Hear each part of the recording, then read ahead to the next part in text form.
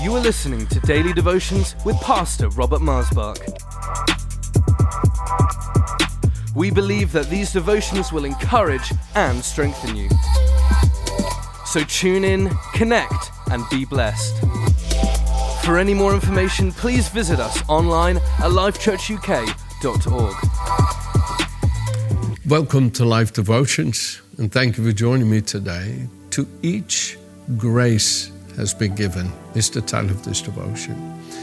I've been going over the last few weeks through the book of Ephesians. While that book could keep us going for a whole year and more, because the book of Ephesians is being called the Grand Canyon of Scripture, the Swiss Alps of the New Testament, the capstone of the epistles. I mean, it is so magnificent, and not just because of its theme, but because of the majesty of Christ it reveals to us. And of course, the great glory of Christianity is Christ himself. He is the glory and majesty of the Father. And our great calling is not just to receive him, to come and dwell within us as the temple of his Holy Spirit, but to reveal him in flesh and blood, to express him in all that we are, say, and do, and that people may come to know through us the living Christ. And this is the great calling. I love what Paul says in Galatians 1:15. He says, "It pleased God who separated me from my mother's womb to call me by his grace so that he might reveal his Son in me, that I might preach him."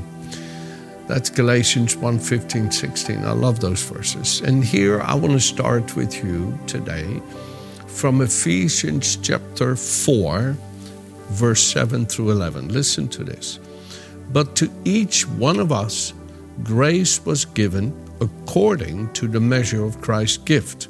Therefore, he says, when he ascended on high, he led captivity captive and gave gifts unto men," quoting from the Old Testament. When somebody gains victory over a nation in battle, in war, they liberate the prisoners of their people that are being kept by that nation, and they display them in triumph of victory in the war. They display the captives that they have liberated. That, in other words, that's one of the great values of the battle, is to liberate their captive people and to show them in freedom. And of course, this is the great triumph of Christ when he rose from the dead, that he makes us alive together with him and displays us as a demonstration of the Father's great love in saving precious souls like ourselves.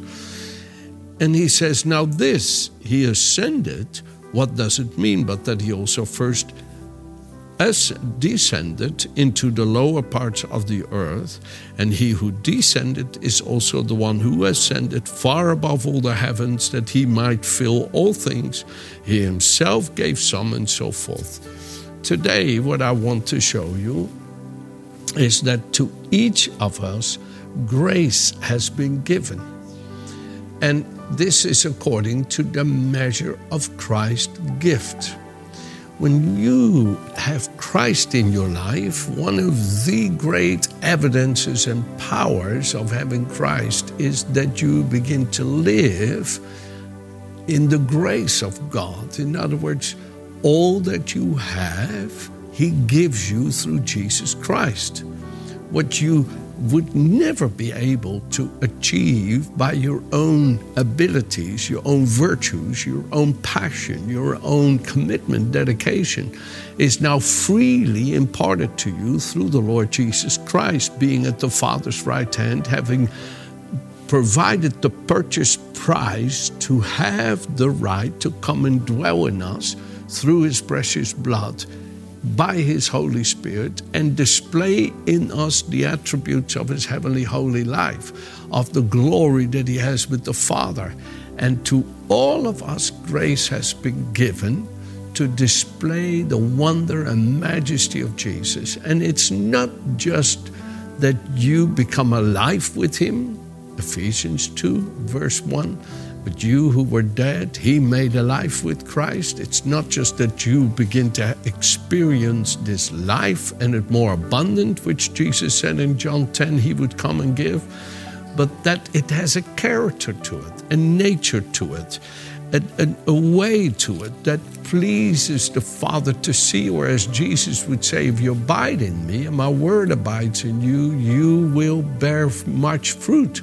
And that will bring glory to God. The fruit of his life, the fruit of his nature, of his character, of his humility, of his meekness, of his gentleness. It's all formed in you. It's all formed in you. When the Apostle Paul was burdened concerning the church of Galatia, that they had been drawn away from their relationship in Christ by the power of the Holy Spirit, by which they partook of his riches and glory, and they were drawn away by alternative gospels that were not the gospel, he says there. He says, I feel the pains of your separating from Christ, and I am travailing. I'm feeling the birth pains, and I'm praying with this pain of feeling you separated, that Christ be formed in you. That's in chapter 4, verse 9, I think, of Galatians.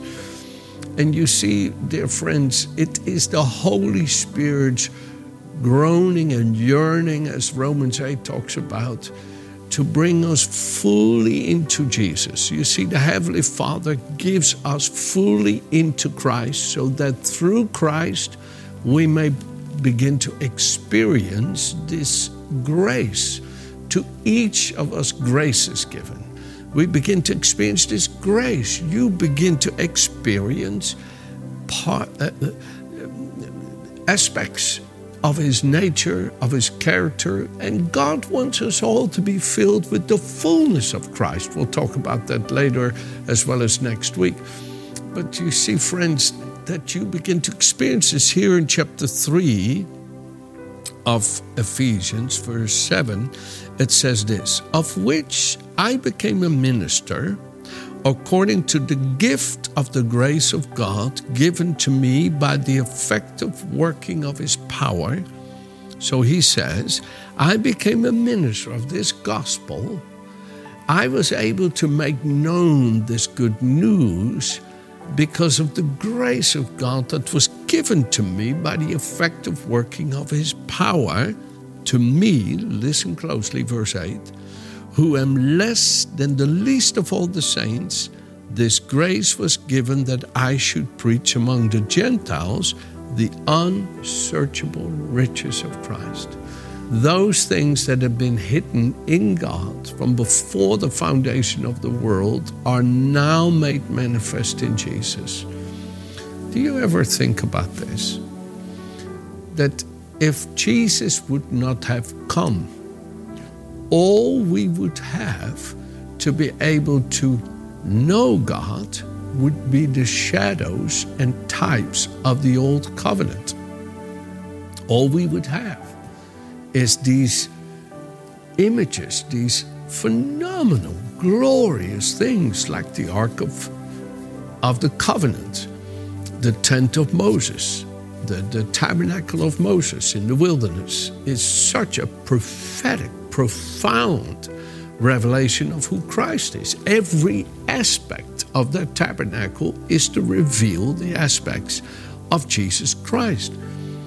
But what their eyes could not see, what their ears could not hear, what their hearts could not perceive, now is revealed to us by the Holy Spirit, it says in 1 Corinthians 2, verse 9 and 10. It is through the Holy Spirit we begin to realize when we read the Old Covenant that this all speaks of Jesus Christ. Every part of it, if you think just the simplest little thought that Jacob's first son is called Reuben, which means, behold, look, a son.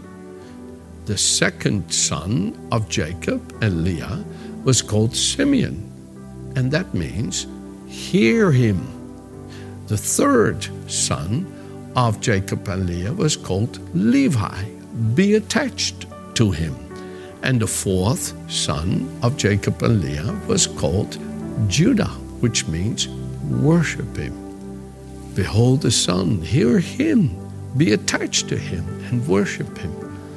It is the perfect display there of the Father revealing the wonders of the gospel. When God said in Genesis 12, verse 4, verse 3, to Abraham, in your seed all the nations of the earth will be blessed. It says in Galatians 3, verse 8, that God was preaching the gospel to Abraham when he said this. You see, all the scriptures have been given to us to open up the grandeur of the Father's marvelous love for us. And to each of us, grace is given to discover this, to see this, to marvel, to absolutely be caught up in the spirit of revelation and understanding in the knowledge of God the Father through the Son. Oh, where we get so filled with revelation that we begin to rejoice with joy unspeakable and full of glory, that this now has become our life, and that we live in this holy, heavenly, sinless, marvelous life of the Son of God. Oh, how the Heavenly Father longs for you to realize the grace that you have been given, and the power by which he works that grace to unveil in you, to reveal in you the unsearchable riches of Christ, things that were hidden in the bosom of the Father that now are made manifest through the Son, as it says in John 1 verse 18, that Jesus, that no one has seen God at any time, but the only begotten of the Father, who came forth from the bosom of the Father, he has declared him. The word bosom means intimate presence. He has declared, unveiled, revealed him so that he can become visible in the body. And now we are that body that the Father may be revealed through his Son in us. Oh, my dear friends, to you grace has been given. Grace has been given. And the Apostle Paul here says, listen now, to me, who am less than the least of all the saints, this grace was given.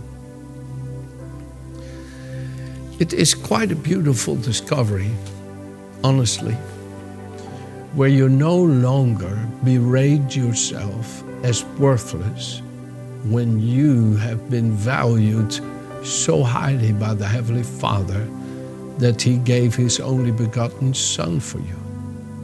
You see, in Psalm 49, it says, not all the wealth that is in this earth can buy freedom for one soul. The soul of man is too costly for that. You see, the soul of man was shown by God to be valued through the blood of his Son. There is absolutely no higher value in the heavens and the earth than the blood of Jesus. The life of man is in the blood. The beauty of his divinity, of his holy life, was the price, purchase price that God gave to purchase you and me, to show how much we mean to him, how much he loves us and cares for us. If he loved us so much in that while we were yet sinners, Christ died for us, how much more now that we have become his children will he do for us through the life of his Son. Dear friends, let your spirit open up to begin to realize, I am what I am by the grace of God. As Paul would say, he first says, I who am less than the least of the saints, this grace was given. Folks, I want to encourage you, don't ever disregard the grace that's being offered to you and thinking you're not worthy of it. None of us are worthy of it. I sure am not worthy of it. I know that, I know that, I know that I was a worthless sinner destined to go to hell with the devil.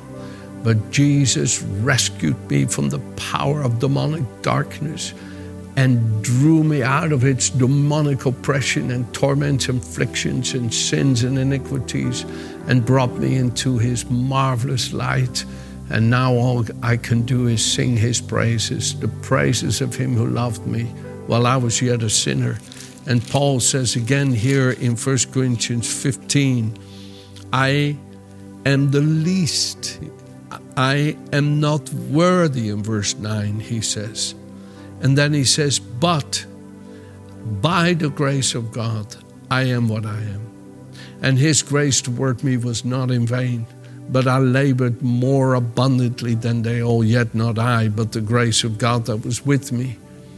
Friends, you've got to realize that it is only by the grace of God that you can walk as sons and daughters of the living God, that you can partake of the riches of glory in Christ. It's only by grace. By grace you have been saved, Ephesians 2 verse 8. And not of works, lest any man boast. No, it's only grace. It is what the grace means. The Father has given it to us in Jesus. It is Jesus who is worthy of it all, but he gives it to us all. And he died for sinners. Paul says this is worthy of all acceptance, that Christ came into the world to save sinners. And he says, I, who am the chief of them all, in 1 Timothy chapter 1, verse 12 through 16. Read it. It's so beautiful. Listen to this. 2 Corinthians 3, verse 4. And we have such trust through Christ toward God, not that we are sufficient, worthy of ourselves to think of anything as being from ourselves, but our sufficiency is from God, who also made us sufficient or worthy as ministers of the new covenant, not of the letter, but of the Spirit. For the letter kills, but the Spirit gives life. Or the Living Bible would say it this way. I really love that little statement. Paul says, I would never dare think anything comes from myself. My ability is what God works through me. Friends, that lies at the foundation of true Christianity. And God will have it no other way.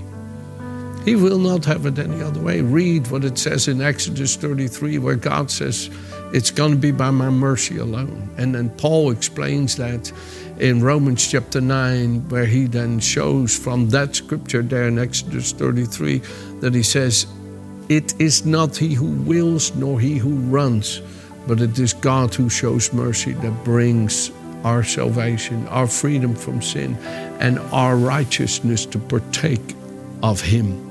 And that righteousness is not by any work we have done, but it is imputed to us through Jesus Christ, who is our righteousness of God. 2 Corinthians 5, verse 20. Oh, my dear friends, when you begin to live in the grace of God, doubts that you have had because of your own failing, weak human nature will evaporate.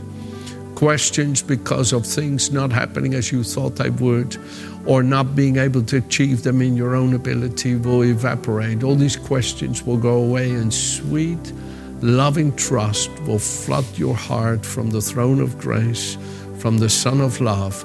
The trust or the faith of the Son of God will come to dwell in your heart, where you will cry, Abba, Papa, how gracious and merciful you are to me, you a wretch like me. You understand, amazing grace, how sweet the sound that saved a wretch like me. Oh, I love all these beautiful songs, dear friends. Let me, in closing, take my Living Bible and just read you this for a minute. I find this kind of thinking so calming and liberating. I do not like to feel those conflicts of my weak nature, that I'm not good enough for God or that I'm not able. I don't like to feel them, but they do still sometimes come because of demonic activity, where the enemy tries to remind me how weak and human I am. But the faith of the Son of God in me has grown so strong that I'm able to keep resisting those feelings of weakness in the knowledge that His grace is sufficient in my weakness to perfect His strength, as Paul would write about in 2 Corinthians 12, verse 9 and 10. So let me read you this from the Living Bible. Listen and let the Holy Spirit minister this heart and this mind to you today. 1 Corinthians chapter 4, starting at verse 1.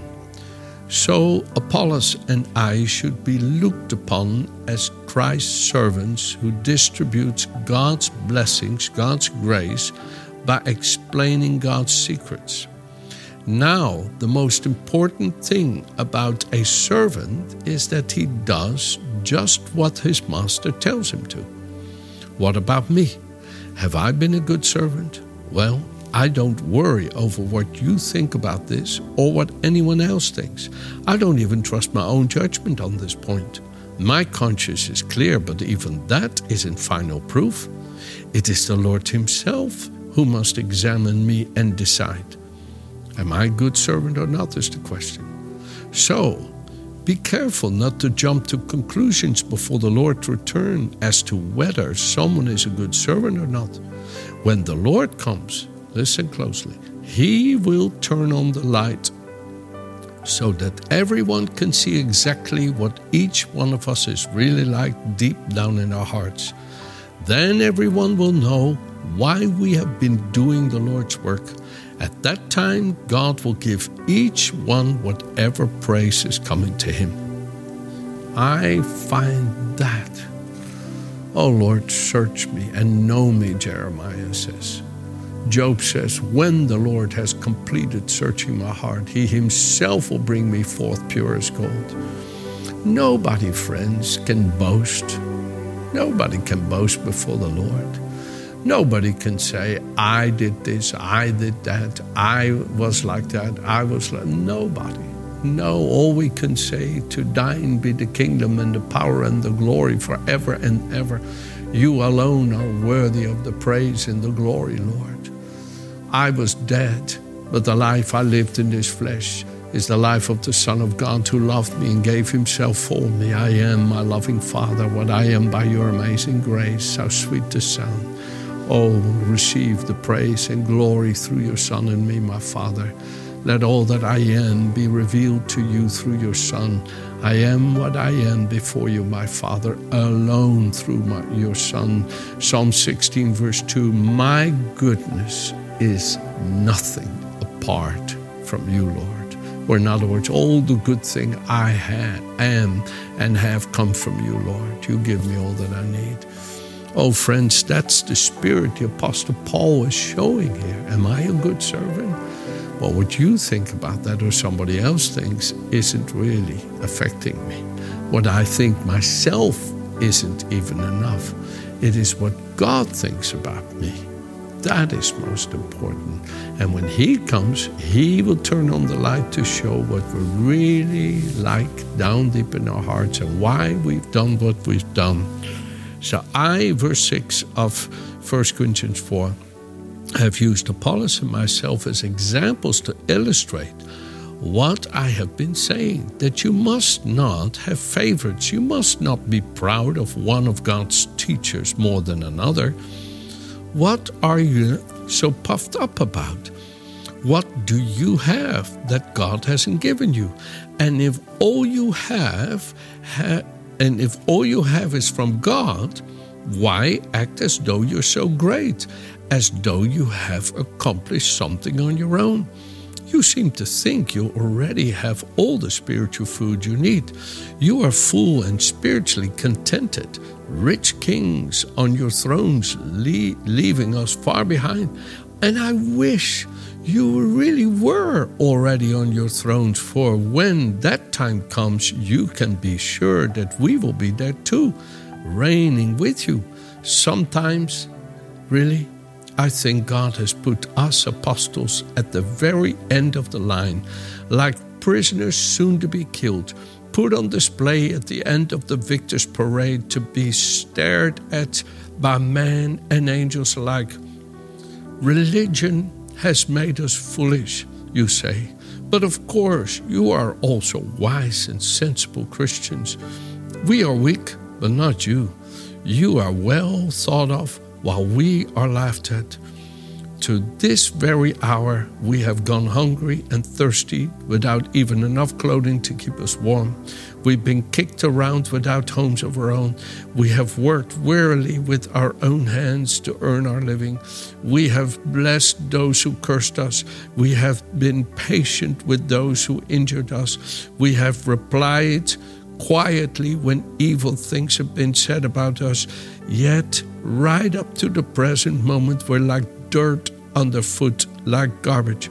And I'm not writing about these things to make you feel ashamed about yourself, no, but to warn and counsel you as beloved children. For although you may have 10,000 others to teach you about Christ, remember that you have only me as your spiritual father. For I was the one who brought you to Christ when I preached the gospel to you. So I beg you to follow my example and do as I do. That is the very reason why I'm sending Timothy to help you and so forth. The way he is interceding, don't let yourself be caught up to start thinking you're something more than anybody else. It's such a trap of demonic forces to whisper into you how wise you now become, how powerful you've become, how blessed. And he's starting to twist your heart away from that humility that rejoices in that amazing grace. How sweet the sound in this grace that I have now become a partaker of, by which I may express this heavenly loving life. And he begins to try to draw you away to make you think you're something more than another because of the graces and blessings. And that is the nature of Satan. He exalted himself, so he brings his own nature to you and tries to trap you. But Jesus would remind you, humble yourself in the sight of God, and he exalts himself in you and through you. So I want to intercede with you. Abide in that sweet grace by which you may express that sweet heavenly life of the Son of God, and show that humility by which you abide in that grace by how you love others, and how you're good to others, and how you're merciful to others, and how you're gracious to others, and how you sweetly share with them what you also by grace have received, and that you do not boast over anyone else, but love everyone else. Amen. Have a good day.